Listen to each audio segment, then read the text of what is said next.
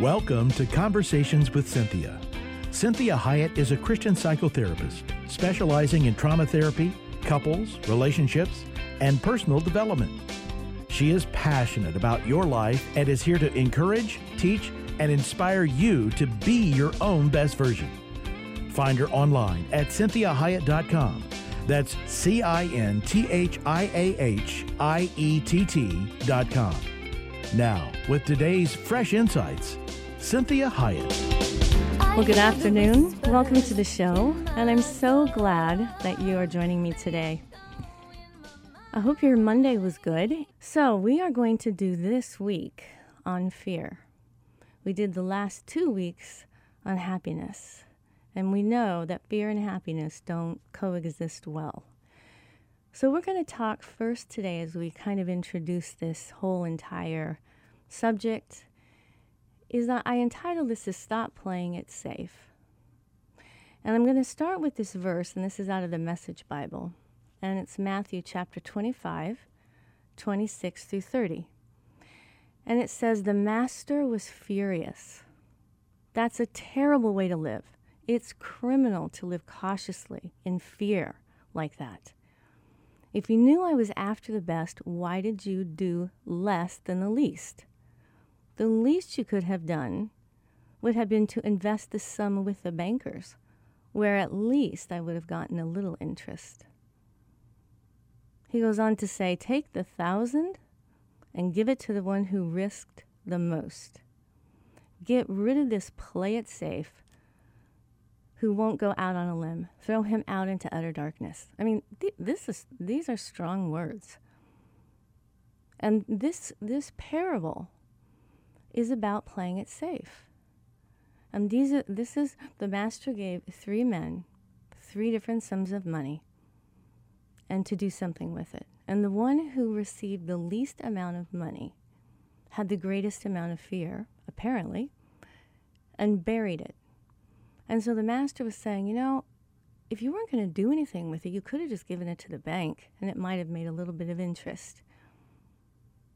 But you didn't take any risk at all. And so he said, get rid of this play it safe guy. Now, I'm glad that we're kind of doing this right after we worked on happiness, because last Friday, we ended the show talking about value systems and how important it is to have a value system as a way to make sure that you are happier with your life. Because value systems define us, help give us direction, help us take appropriate risks, living a full life as far out as we can go for God. So this is a really important idea to understand when it comes to how you live your life and how not to be fearful and miserable. So as we are really in the middle of our year right now, and we need to develop a new position on risk-taking. It's time to start living our lives full out, no holds bar, all in for our Creator. We only have one life to live. So God asks us to live it well, and that means taking risks. See, if we don't take risk, then we end up becoming a smaller and smaller and smaller person. Because risk, that stretches us, that challenges us, that helps us know truly who we are, that helps us better hear the Lord's voice as to who He is wanting us to be, why He created us, how we are to impact the world around us, and He also knows we're not perfect. We're going to make mistakes. And if we think of the life of Christ, the risks that He took to the point of losing His life, but He trusted His Father, and He trusted His calling, and He was willing to go all out. And He changed the world forever. Think about Noah. Wow, that was a risk. While he's building the ark, everybody's thinking he's insane. Everybody's laughing at him, making fun of him. But guess what happened? He took the risk, and it was scary. Could you imagine having all these animals on this huge ark? There's no water anywhere, and you're building this boat. And you're collecting all these animals, you're taking your family, and then it really begins to rain. And it rains and rains and rains. I'm sure there were several times when he thought, what was I thinking? This can't be God. I can't have heard from God. But he had a close enough relationship with God, he took the risk, and aren't we glad he did? So these things are extremely important. Think of Paul. Think of King David. If he would not have risked going after Goliath, he would never have had the son Solomon. So it's super important for us to push the limits. And I'm not talking about morality, obviously.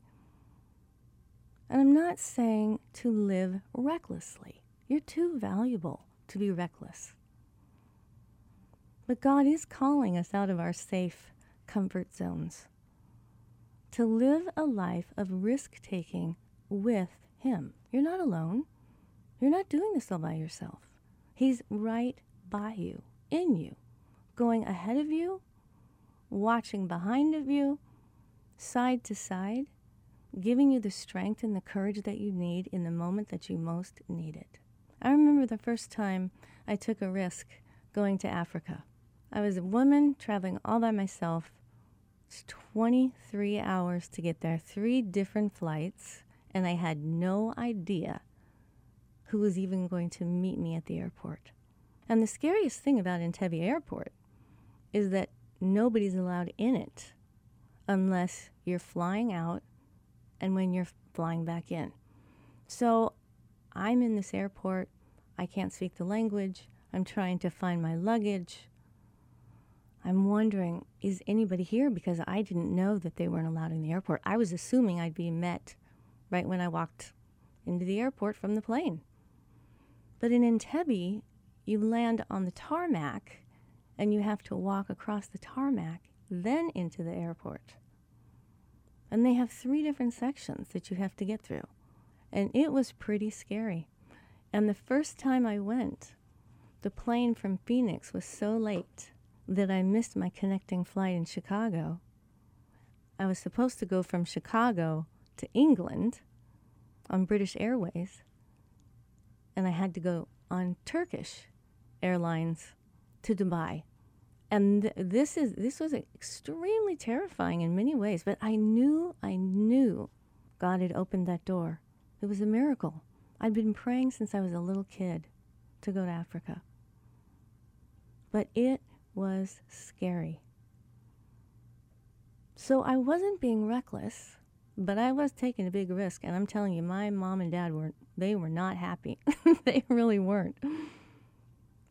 But they knew I heard from God. So a life of intention, having intentionality, a life of courage, a life of passion. Because the risks we're taking is with him. He's already gone before us. See, a life that is willing to follow him, and yes, maybe make mistakes, maybe even miss what you heard. But I think it really is a much better position to have tried and lost, to have had the intention to follow hard after God, and maybe somehow missed it, or didn't put it together right, or got too tired in the middle of it. Because, see, he doesn't expect perfection. And we have this great example of Jonah. Imagine Jonah. God is asking him to go to Nineveh. And Jonah was so prejudiced against Nineveh, which is probably one of the reasons God had Jonah go, because he wanted him to face some of these character issues. So he won't go. He goes the complete opposite direction, hundreds of miles in the opposite direction. And God keeps chasing after him because Jonah was the one that was called. Now, at that time, there were two other of the big prophets living. There was Hosea and Isaiah. Now, in my way of thinking, I would have probably picked Isaiah. But Hosea is sweet. Isaiah is brilliant, strong. Jonah is just scared and afraid and likes his own comfort zone. You know, when he was vomited up by the whale, he still came out complaining. But God knew why he asked him to go. And the one thing that Jonah could not deny was that he knew God asked him to go. He knew he didn't make it up. He didn't even want to do it. So there have been times in my life I know that God asked me to do something. I thought, I don't want to do this. I really don't. But I'll tell you what, I'm always glad when I do. So God's saying to us, be willing to make mistakes. I can handle it. God's saying, I can handle your mistakes. I already know what they are. I know the last mistake you'll ever make on the planet before you come to heaven. I know them all. And I've made provision for every mistake you've made. This is what's so amazing about God that I have learned. He makes provision for all of my champions, all of the things that I accomplish. He's made provision for all those things that I'm going to do well. But he's also made provision for my mistakes. And so you have to take risks. You need to make mistakes in order to be fully human and to be all that you were created to be. One of the ways we find out who we are is by taking risks. We find out how we handle things. We find out about our character. We find out about our ethics. We find out what our integrity is. We find out how much faith we have. So it's incredibly revelatory when we're willing to take a risk. You must push, you must strain, you must stretch, and then you rest from the striving. See, you have no idea how beautifully and wonderfully God has made you. He says, please come discover yourself with me. Discover all that I put into you that you don't even know you have. He loves how he made you. So I'm asking you, what is keeping you from living a life of courage and intention and risk-taking for God? And when we talked the last 2 weeks about all the bad habits that we need to break in order to be happy, well, risk-taking or not, if we don't risk-take, if we don't push ourselves to the end of ourselves, if we don't challenge ourselves, we have a life that isn't worth living. It's going to be unhappy. It's going to be boring. It's not going to feel like you're alive. You're not going to experience why you were made. See, here's the thing. Why don't we live a life of courage and intentional risk-taking? Why don't we do that? Well, simply put, it's fear. We're afraid of failure, and I can attest to that. I don't like failing either. We're afraid we won't measure up. We're afraid of being hurt, of looking foolish, stepping out just to fall flat on our faces again. Right? Think about the Wright brothers, how many failures they had before they got the airplane done. But they had a vision. And aren't we glad they continued to follow through with it? How many times have we heard people have made huge mistakes and it turned out to be the greatest discovery for something else? That's happened numerous times. So God calls us to a life fully abandoned to his calling. Fully abandoned. So how do we get past this fear? How do we step out of our comfortable, cautious lives? And it begins with understanding that God is not surprised by anything. Nothing. Nothing can shock or surprise God. We get shocked, we get surprised, right? So let that truth wash over you. God is not surprised when we fail. We need to look at our past issues through the eyes of a healthy parent, healthy emotional parent, an advocate, a loving God that knows we are going to fall short of our potential and even do something stupid. Even those things that we think are unforgivable, he's already made provision for that. So we all have those deep hurts, those nagging sins, and character flaws that we attempt to handle with, varying success or not. Some we're going to battle for the rest of our life until the day we die. Think about the Apostle Paul. He was given the thorn in the flesh. Who knows what that was? Many people speculate on what they think that was. I kind of think the thorn in the flesh for Paul was that he had to live with the memory of killing thousands of Christians in his contempt and anger, jealousy, legalistic, sadducitical, pharisaical ways of acting. He killed thousands of innocent people. And God forgave him. But I don't think that God removed the memory.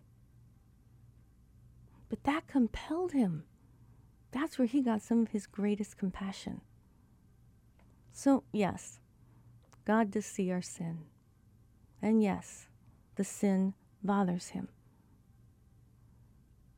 Breaks his heart. Because a lot of times he knows the sin is the thing that's causing us to lose out on the life he gave us, that he wants us to have. And he knows our sin hurts other people.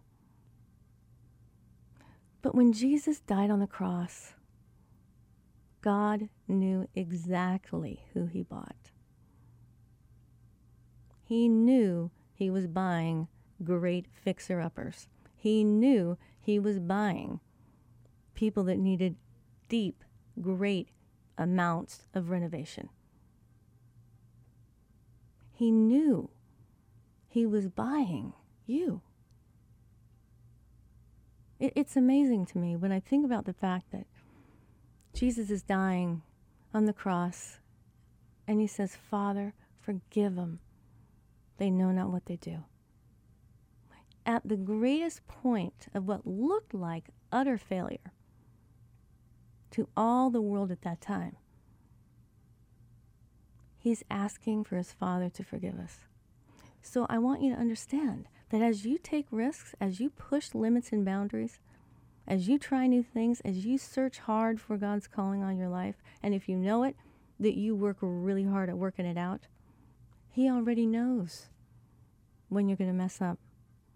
And Jesus was saying, Father, forgive them. They know not what they do. And in fact, what he was doing on the cross, he was thinking of me too.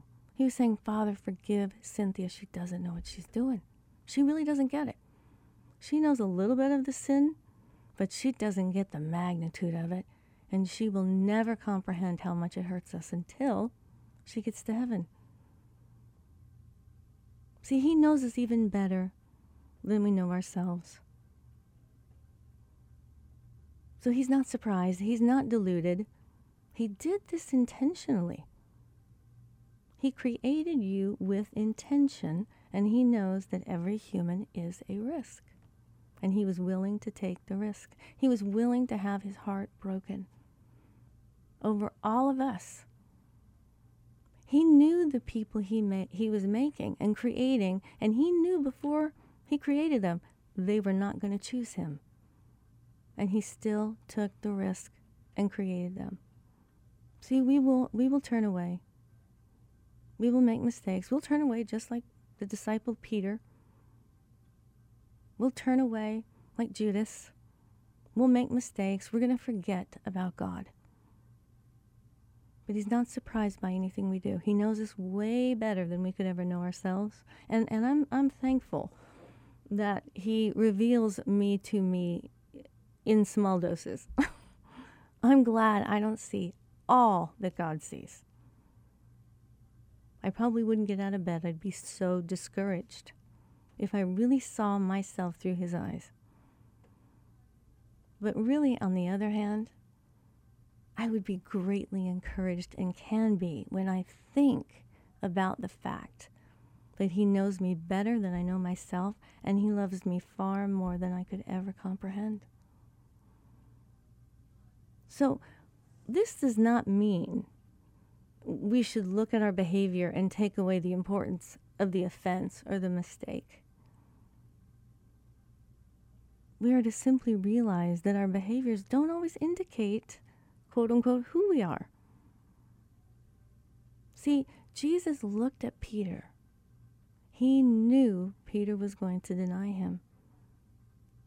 And he did it 3 times. And Peter was one of his best friends. And he got so scared, so embarrassed, that he ran and he denied his best friend. So Jesus never minimized what he did.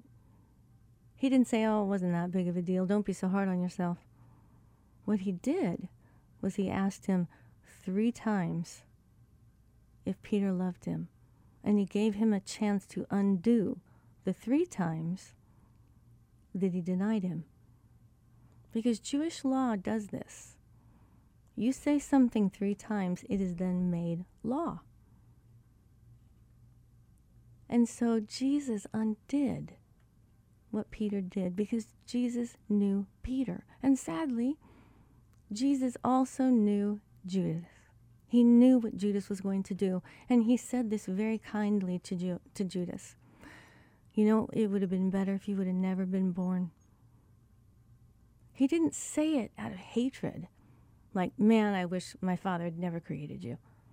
He said, dude, you were with me every day.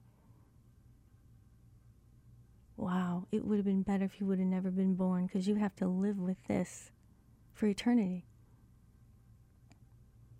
So what God wants us to do is simply realize our behaviors don't always indicate who we are. So we want to have the desire to make sure that the behaviors reinforce and express who we truly are as children of God. This is who Jesus was and is. He was God in human form.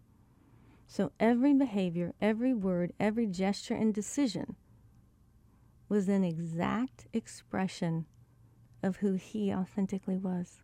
This is the goal. None of us have yet attained it, but we know God will complete the good work he started in us. When we are coming to the end of this hour, we're going to pick up with the rest of this tomorrow. But we're ending with Philippians 1:6. There has never been the slightest doubt in my mind that God, who started his great work in you, would keep at it, bring it to a flourishing finish on the very day of Jesus Christ. So God bless you. Be of great courage. Push the limits. Find out how wonderful and talented and purposeful you really are. This is Cynthia Hyatt with Conversations with Cynthia. Thank you for joining me. I look forward to talking to you tomorrow. And Chris, thank you so much for helping me today. To hear today's program again or to share it with someone else, please go online, CynthiaHiett.com. That's CynthiaHiett.com. Conversations with Cynthia is heard daily at 3 p.m. and 12 noon every Sunday on Faith Talk 1360 KPXQ. Follow Cynthia on Facebook, Twitter, Instagram, and LinkedIn at Cynthia Hyatt. Until next time, remember, be your own best version.